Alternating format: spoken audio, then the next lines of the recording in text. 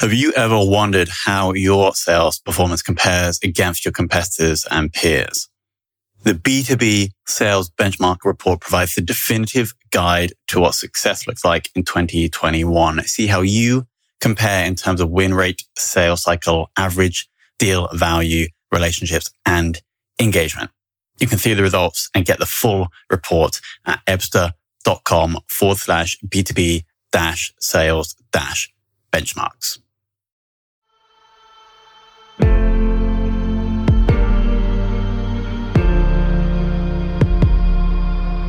This is Sales Ops Demystified, the #1 most downloaded podcast in sales operations.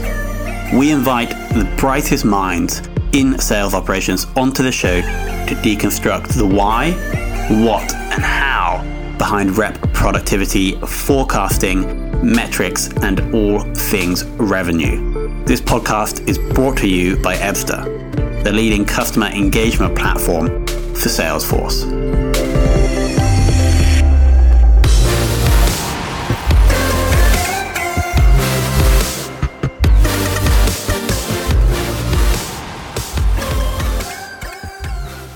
Hello, and welcome to another very special episode of the Sales Ops Demystified podcast. We're joined by Simon Gilks, who has extensive experience both in sales, 12 years, and also in sales operations at companies such as GoCarless, Yep.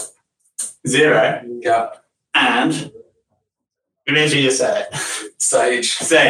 So FinTech, SaaS world. Simon, it's an absolute pleasure to have you here. No, thank you very much for having me. So we were actually just chatting, and I didn't normally ask this question first, about your sales experience. And you were telling me about one deal that you did that was, it sounds quite extreme. If you'd like to share that with the audience before we kick off. Yeah, I think so. I spent 12 years in sales, did many roles, and one of the roles, which was probably the toughest, but I learned the most, was selling corporate hospitality. Literally cold calling straight from a yellow pages, making in excess of 200 cold calls a day. And I was selling at the time 4 tickets to the Monaco Grand Prix with private flights, watching from a private yacht. Phoned a company in Ireland, and the man said he'll phone me back, which took me by surprise because it was very expensive. And he phoned me back and agreed to take the tickets, and it was £60,000 for 4 tickets to the Monaco Grand Prix. And when I asked which clients he was taking, it was him and 3 of his friends had sort of clubbed together for a lads' weekend, which... What a sale. Seems quite a nice way to spend £15,000 on a lads' weekend. I'm not sure if I could get that signed off at home, though. That sounds amazing, but it sounds like a brutally hard role, like trying to sell that from God. Shifting now, how did you move from that sales experience into sales operations? I suppose after 12 years in sales, I wanted to do something different. I didn't want to go down the sort of normal sales manager route. I wanted to try something different. And why was that? Be honest, I don't think I was probably mature enough to be a sales manager at the time. And I was I was used to being in control of my own destiny and earning my own commission. I didn't want to then be reliant on 6 people, 7 people to hit their number for me to earn my commission.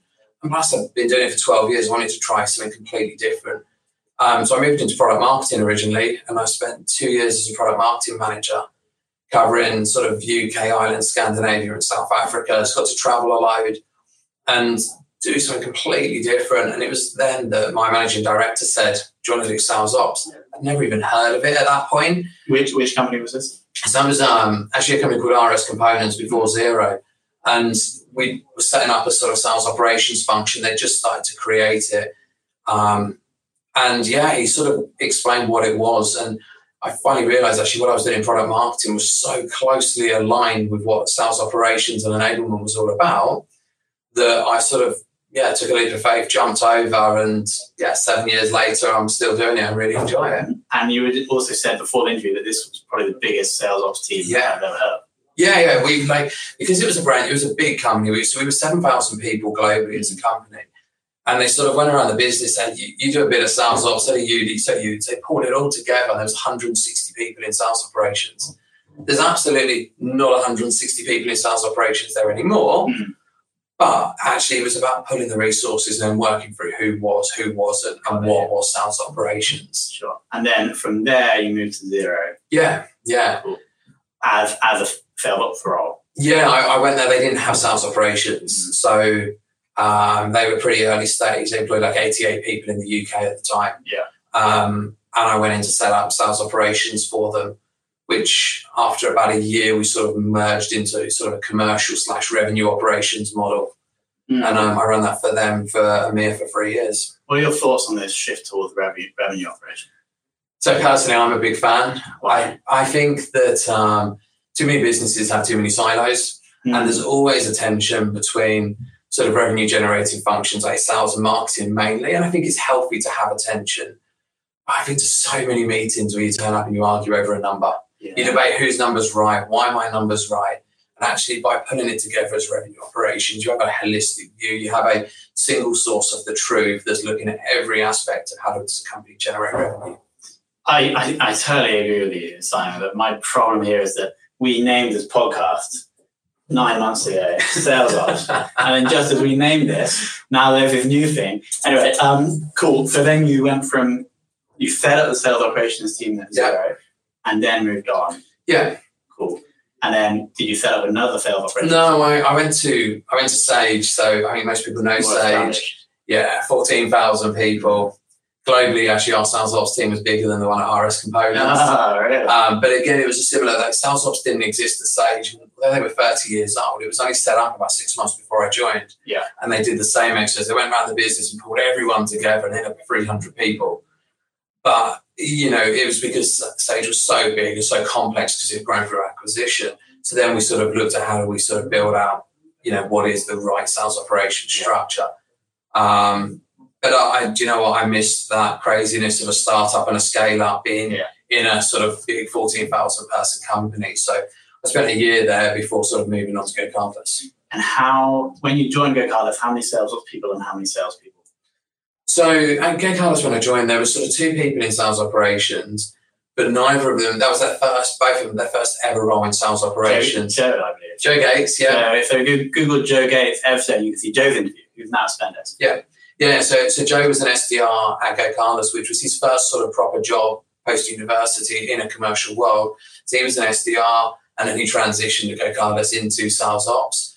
And then we've got another guy, Chris, that had just moved over from the US and had sort of done some territory management and design work previously and various other sort of analytical roles and ended up in sales operations. So my role was to go in and sort of build out a sort of a more robust, more scalable function as GoCardless was scaling so quickly.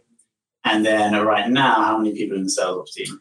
So including myself, we've got 7 in sales ops and sales enablement. And roughly how many sales reps are you supporting? We're supporting at the moment, I would say, around sort of 90. Because we sort of cover the SDRs, the MDRs, the AEs, partnerships as well. Cool. And we sort of support many other functions around the business, but that's our core scope. So we're talking about like a 1 to 12.5 ratio there.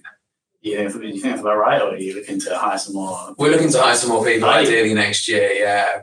To offer us a couple of aspects. I mean, because we cover the enablement side as well, because we hire so many people, we didn't want to bring in a dedicated trainer to work with our sales enablement manager in the function. And as we start to do more complex deals, we need to bring in someone to support from a deal desk perspective and really help us sort of drive the contracts through the business and take some of the sort of strain off the sales guys, but also the lawyers and finance and sort of pull that together as a deal desk function. Nice. Can we shift now to the tech stack that you're using in GoCardless? Yeah. Most things. I think we're a typical startup scale up where you don't have any money. Yeah. Then all of a sudden you've got a bit of money, so you can't buy everything. And because there's probably a sales ops function didn't really exist, everyone that wanted something just went and bought whatever they wanted, or normally just put it on a company credit card or this, that, and the other. And we have a lot of technology, so one of my tasks is about decommissioning that, but we base ourselves on the Salesforce platform, essentially. Okay. Salesforce is our sort of hub, and we use, as much that is native Salesforce for us. So I think some of our key pieces of software are sort of, obviously, Salesforce New Voice Media from a telephony perspective. At the moment, we use sort of Yesware for our sort of email campaign and sort of sequencing. And then we use sort of Einstein Analytics. We're just launching partner communities. So we sort of really embedded in Salesforce and everything else that sort of links to it. Got it. And I assume your team are responsible for the data quality in Salesforce. Yes. What are you currently doing? So what have we done previously? It's not much. What are we doing now? So essentially, we rebuilt Salesforce from the literally bottoms up to a brand new version of Salesforce, because when Salesforce was implemented, like in many startups and scale-ups, it probably wasn't done with the sort of future in mind. It was there to serve a purpose at that moment in time. So we didn't have great processes to enable, high quality data. We had too many fields, too many duplicates of fields. We didn't really have anyone monitoring and tracking it. So it was a mess. It was a real mess, yeah. So we spent a few months with some consultants from scratch, rebuilt it to enable us that. We're now sort of working on a big sort of data project in Q3 and Q4 to ensure that our data is integrated across all of our platforms, including a core product that is GoCardless, to enable to have sort of a complete sync of everything so it remains accurate. And then partnering with people like D&B and other sort of data providers to ensure that it's always up to date, it's accurate. And actually changing the culture that it doesn't sit with sales ops, it's everybody is accountable for data quality. Yes. Because everyone looks at me and says, data's rubbish. Well, I'm not putting the data in there, so we need to create that culture and train and give people the guidance and make it easy for them to drive sort of data accuracy. And that leads very nicely onto the next few questions, is about your relationship with the sales team. How would you go about making them do something extra to improve data quality if they're it's not getting me paid? I think so. One of our core values as a business is start with why. Nice. It's a great book. Yeah. You get given that when you do. No, we don't. I've read it though, but yeah, it's a great book. But we believe that we should always start with why. As a company, we really stand by our values. So I think by ensuring that we start with why and explain why we're doing it and get people's buy-in and engagement and actually talk to them about the value that it's going to add to them. And, data accuracy is really easy to prove and demonstrate why it's important, because I can really quickly turn that into a number in terms of how that's going to impact their commission, because I'm going to reduce their sales cycle. I'm going to increase their close rate because I'm going to point them in the right direction of who they're going to go and talk to next, rather than just sit there sort of playing around in rubbish data, trying to find something that they realise it's a duplicate or they're speaking to the wrong person. So that's quite easy. But I think actually for us, it really starts at our recruitment process and strategy by hiring the right people. So ensuring that they're ready for the sort of craziness of a startup and scale up and the constant change. Things don't stay still for long. When I joined a year ago, it's a different world now. So by hiring people that are adaptable, prepared to change, and understand the journey we're going on, it doesn't seem to be too much of an issue so far. And we made some big changes, and I haven't had a huge amount of pushback. There's always edge cases, but... Because you hired the right people? I think so, yeah. Nice. Yeah. How about making them more productive? What's something you've done in the last few months? I suppose we're trying to do lots. I think productivity and improving that is so dependent business to business. What makes us more productive will be completely different as somewhere else. But some of the things that we're doing or have been doing is around sort of propensity to close and planning and giving them direction. So sort of looking for lookalikes in our activities and our accounts and our opportunities. What works, what doesn't work? Where does our value proposition really fit? And sort of then pointing them in the direction of where to go, and then aligning sales and marketing, which then drives that productivity to reduce the need for them to sort of go out there and do a huge amount of planning themselves. We want to take the planning away from them so they can focus on the closing of the deals, which is where they get paid, right? And they're just like the robot. No, I don't think, our deals are pretty complex because of what we do. Yeah. So, they need to be focused on that rather than on who do I phone. Got it. And actually, one of the biggest things that's driven a massive increase in our ability to close is we used to have a sort of a combined SDR and MDR function. So 1 minute they would do an outbound, then they would deal with an inbound, then they would deal with web chat. Yeah. We've actually separated that into specialist functions. We have a team dealing with the inbound activities and a team dealing with the outbound. And aligning that outbound team with the AEs and the verticals they support has really driven a massive increase in high quality pipeline.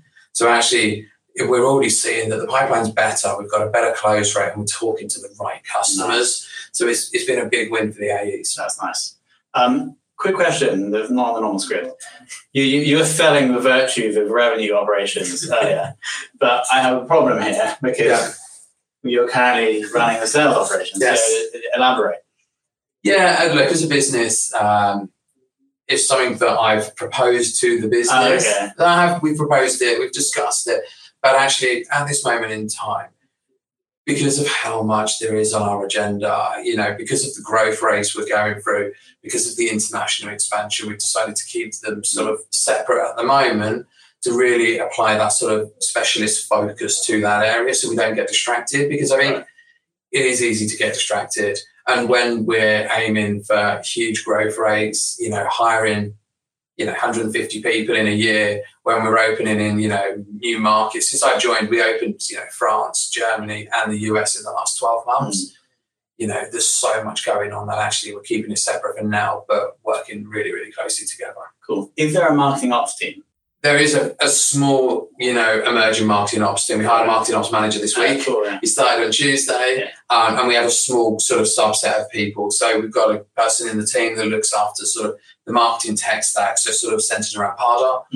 We've got an analyst in the team, we've got a manager and some other resource. And then from the other sort of function that I would normally position under revenue operations is the sort of customer success, that onboarding, support and enablement. So is there a support ops team? No, there's a couple of people that are doing that, but I wouldn't say there's a sort of a built-out dedicated team, because they live in Salesforce, which is sat in sales operations. So it's sort of, they don't really need the same level of team, but they do have an analyst that is diving into the insights of their data on a day-to-day basis. And so do you report into the VP of sales? I report to the Chief Revenue Officer. Oh, interesting. Cool. Who, in our world, so we have a CMO and a CRO, but the Chief Revenue Officer is responsible for all of the sort of sales, whether that's lead development, the closing of the deals, or the partnerships. Got it. And final question on structure. Do the SDRs and MDRs sit within marketing or sales? They sit within sales.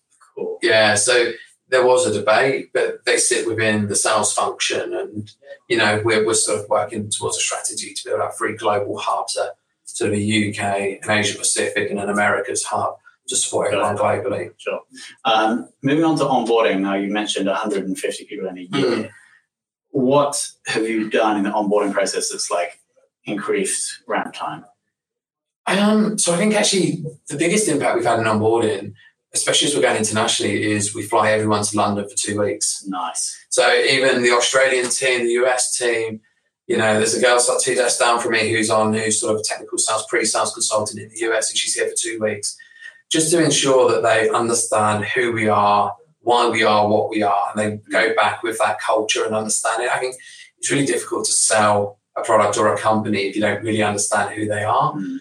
It's expensive and it's painful flying someone over from Australia for 2 weeks, but it's really important. So I think that has a big impact because it allows them to get up to speed really quickly. Because when you're remote, especially in a different time zone, you don't have the ability just to walk around the corner and ask someone a question or go and chase legal about signing off on a contract. So you need to come and build those relationships while you're here. So I think that was a big win for us. And hiring a sales enablement manager to focus on this now and actually look at our entire onboarding process. And we're looking at building out sort of an LMS platform to accelerate onboarding, but then take it to the next level and almost sort of create a sales university for career development so that their sort of journey doesn't stop after 8 weeks, essentially. Yeah. Nice. But if they're going to scale, let's say in the next 2 years you guys hire 1,000 people, you think you'll still be bringing everyone to London? I think you probably reach critical mass in market where you don't need to. So I think, when we hit, say there's 100 people in Australia, I don't think we'd probably need to because the culture's there and there's enough of the business and there's probably some of the support functions that they rely on the UK for would there be in country as well. I think for certain roles we would, but probably not for everyone at that stage. Got it. The same as for certain roles, we fly them over for interviews as well. When we hired our Australian sort of ANZ GM, we had 3-4 people over to the UK for face-to-face interviews and present case studies, etc. Because it's just really important they understand who we are, as much as we understand who they are at that interview and onboarding process. Got it. Forecasting. Are you guys responsible for creating the forecast? What do you work? So You take the data from Salesforce? Well, I suppose it depends. If we're talking so as a business, we typically operate quarterly. I run a weekly forecast meeting on a Thursday morning. That you run with all the sales managers? Yeah, so we have 9 o'clock on a Thursday morning. We have the CRO, we have the GMs and the sort of key sales leaders in a room. Well, we'll go through the forecast. We'll talk about what's their commit, what's their best case, but actually, more importantly for us, what's their gut feel? Where do they realistically think they're going to land? Yeah. Then we will sort of do a key deal review and look at what's making it up, deliver a level of confidence. And we do that on a weekly basis. Cool. But if we're talking sort of more longer term, if we're talking our 2020 forecasts and projections from now, that's run entirely within sales operations in collaboration with finance. So they'll do sort of a top-down view, we'll do a bottoms-up view, and hopefully we'll meet in the middle. Yeah. And that's utilising Salesforce data plus understanding the vision and strategy for next year. And that's what you were doing. You're doing it. Yeah, we're sort of in that process as we speak. Cool. And are you chairing that Thursday morning meeting personally? Yeah. But the collaboration between myself and the Chief Revenue Officer. But if he's not around, it still goes on, and I chair sort of independently. For me, I take more of an interest in the numbers. He takes more of an interest in the big deals that we're going to close that week, just so that he can scribble those names down and ensure he holds the GMs to account for closing them. Yeah, so we'll call them up. Yeah, Wednesday being like, is it closed? Exactly, especially when we're in we've got 3 days left this quarter. Before we hit Q4 and close the year. So for us, that's really important. So if there's some big, well, maybe you shouldn't say, but there's probably it could be a stressful time right now for the Chief Revenue Officer. It's definitely a stressful time for him and the GMs at the moment. It always is. That's good to know. Yeah. And not stressful for you? Less so. I think it's a different kind of stress. Actually, this time of year is probably for me the most stressful time of year. Once we hit Q4, because it's about getting ready for the year. It's what are we doing? What's our plans? What's our roadmap? Quota, compensation, territory or sort of, account allocation, everything, so we're in the busy period for us, which is always dependent on the budget being signed off. But the end of the quarter for certain people in my team is stressful and busy, especially if you're sort of the deal desk representative, you're potentially there as a gatekeeper on deals and ensuring that they're going through, chasing legal up and making sure it happens. And now metrics. So you've been in the sales ops game for like 7 years. What is a sales-related metric that you think is the coolest? I think my number one go-to at the moment is my pipeline waterfall. What is that? I look at my entire pipeline and what's happening to it, so I can see what pipeline I started the quarter with. For everybody? Yeah, for everybody. I can drill down to a person, but, do a vertical person, country, no matter what. But essentially I look at where did we start the quarter? What have we added in the quarter? I think opportunities that were in quarter, what have we expanded them by? So are we growing our opportunities from qualification as we progress them through? We then look at sort of stuff that we've brought in from a forward quarter and we brought it in early into this quarter. And then look at the flip side of that, what's gone out of the quarter? What have we closed lost? What have we closed won? What have we shrunk and what have we pushed out to another quarter? And then where are we projecting our pipeline lands? Because our pipeline's everything. Without it, we've not got anything to close. So we keep a really close eye on that to really understand what's going on. And we can then readdress the focus of our SDR, MDR, marketing function. And, at the moment, we're running sort of a spiff with our AEs as well in terms of generating their own pipeline to really set us up for the big growth numbers we need to hit in 2020. So you're telling your AEs that actually you're going to get more commission if you go and do your own thing? Yeah, I don't think you can just sit there these days and wait for a lead to come to you. It'd be amazing if you could. Yeah. There's not many companies that generate enough leads to sustain the growth. Now, we could grow without having to self-generate, but you're only going to earn more money. You're going to hit your numbers and you can continue to grow if you do it as well yourself. Yeah, nice. Now, that sounds really good, but I'm not sure if it was a metric. Okay. Being harsh. Yeah, I think, in terms of metrics that we look at most of the standard stuff, right? But I think our go-to at the moment is our lead development function. Again, it comes down to pipeline. Is what are they doing? And probably the number one hygiene metric at the moment is when we have the handover period from an SDR to an AE, ensuring that the AE picks it up and responds to that really, really quickly. So you're looking at the time. Yeah, so we have so we come in, we hand an SQL over to an AE. Yeah. they then have the decision because it's their pipeline. So they decide whether I accept this as an opportunity or not. Yeah. Because, once it's in their pipeline, there's only two outcomes. It's won or lost. I'm not having them disqualify and say, I was given a rubbish lead. Yeah. So it's won or lost. So what you find is the SDR or MDR wants them to convert it there and then, because they get paid commission on that. But the conversion to opportunities. They get paid commission on the number of opportunities created from them. From their SQLs. Yeah. And we would expect that 90% of their SQLs to be accepted. But if it's the end of the month and the A's closing deals, the MDR or SDR wants it converted now, but the A's not worried about that. He's got 3 days to close all of his deals. So we really keep an eye on that. And I'm probably bugging all of the A's on Chatter at the moment in Salesforce about what's going on with this one. Can you convert it? Because I'm getting it from both sides. Yeah, the SDR are coming to you being like, Jamie, haven't converted this. And, we all know deals slip, right? So that time's an important metric, no matter what stage of the journey, to ensure we book it and bill it in quarter. We don't want them slipping out, especially slipping into the next year. That could be make or break for the year's numbers, essentially. Nice. And final question, who has taught you the most in sales operations?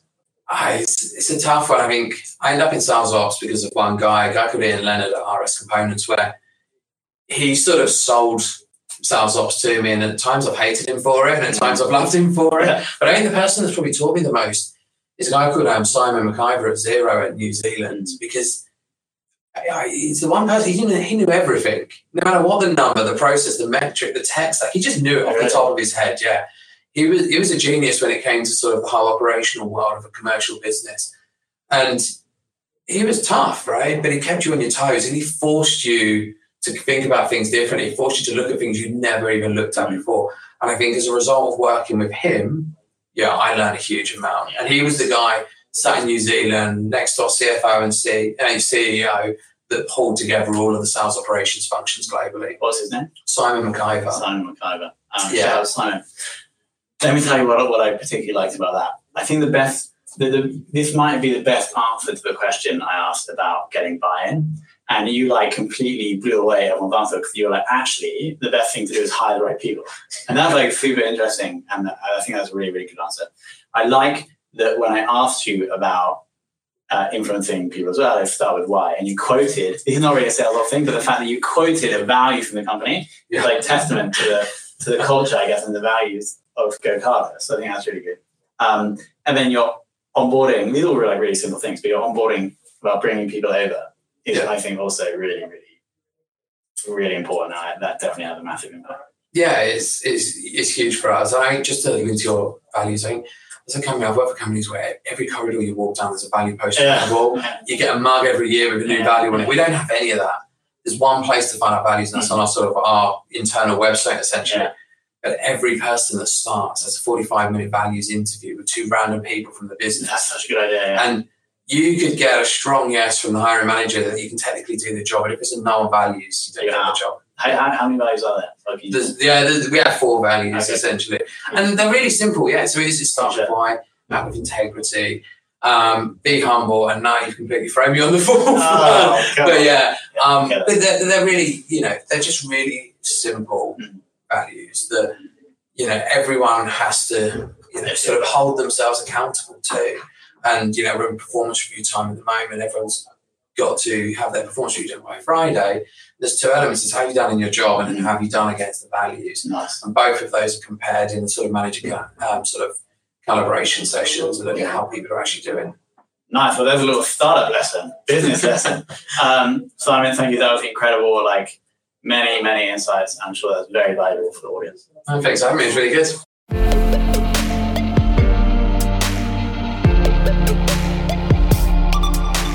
Thank you for listening to this episode of the Sales Ops Demystified podcast. If you are listening on a podcast listening application, then please subscribe, rate, and review. And if you have any questions about the show, if you know a guest, or if you have any questions about sales operations, just hit me up at tomhunt@ebster.com. That's tomhunt@ebster.com.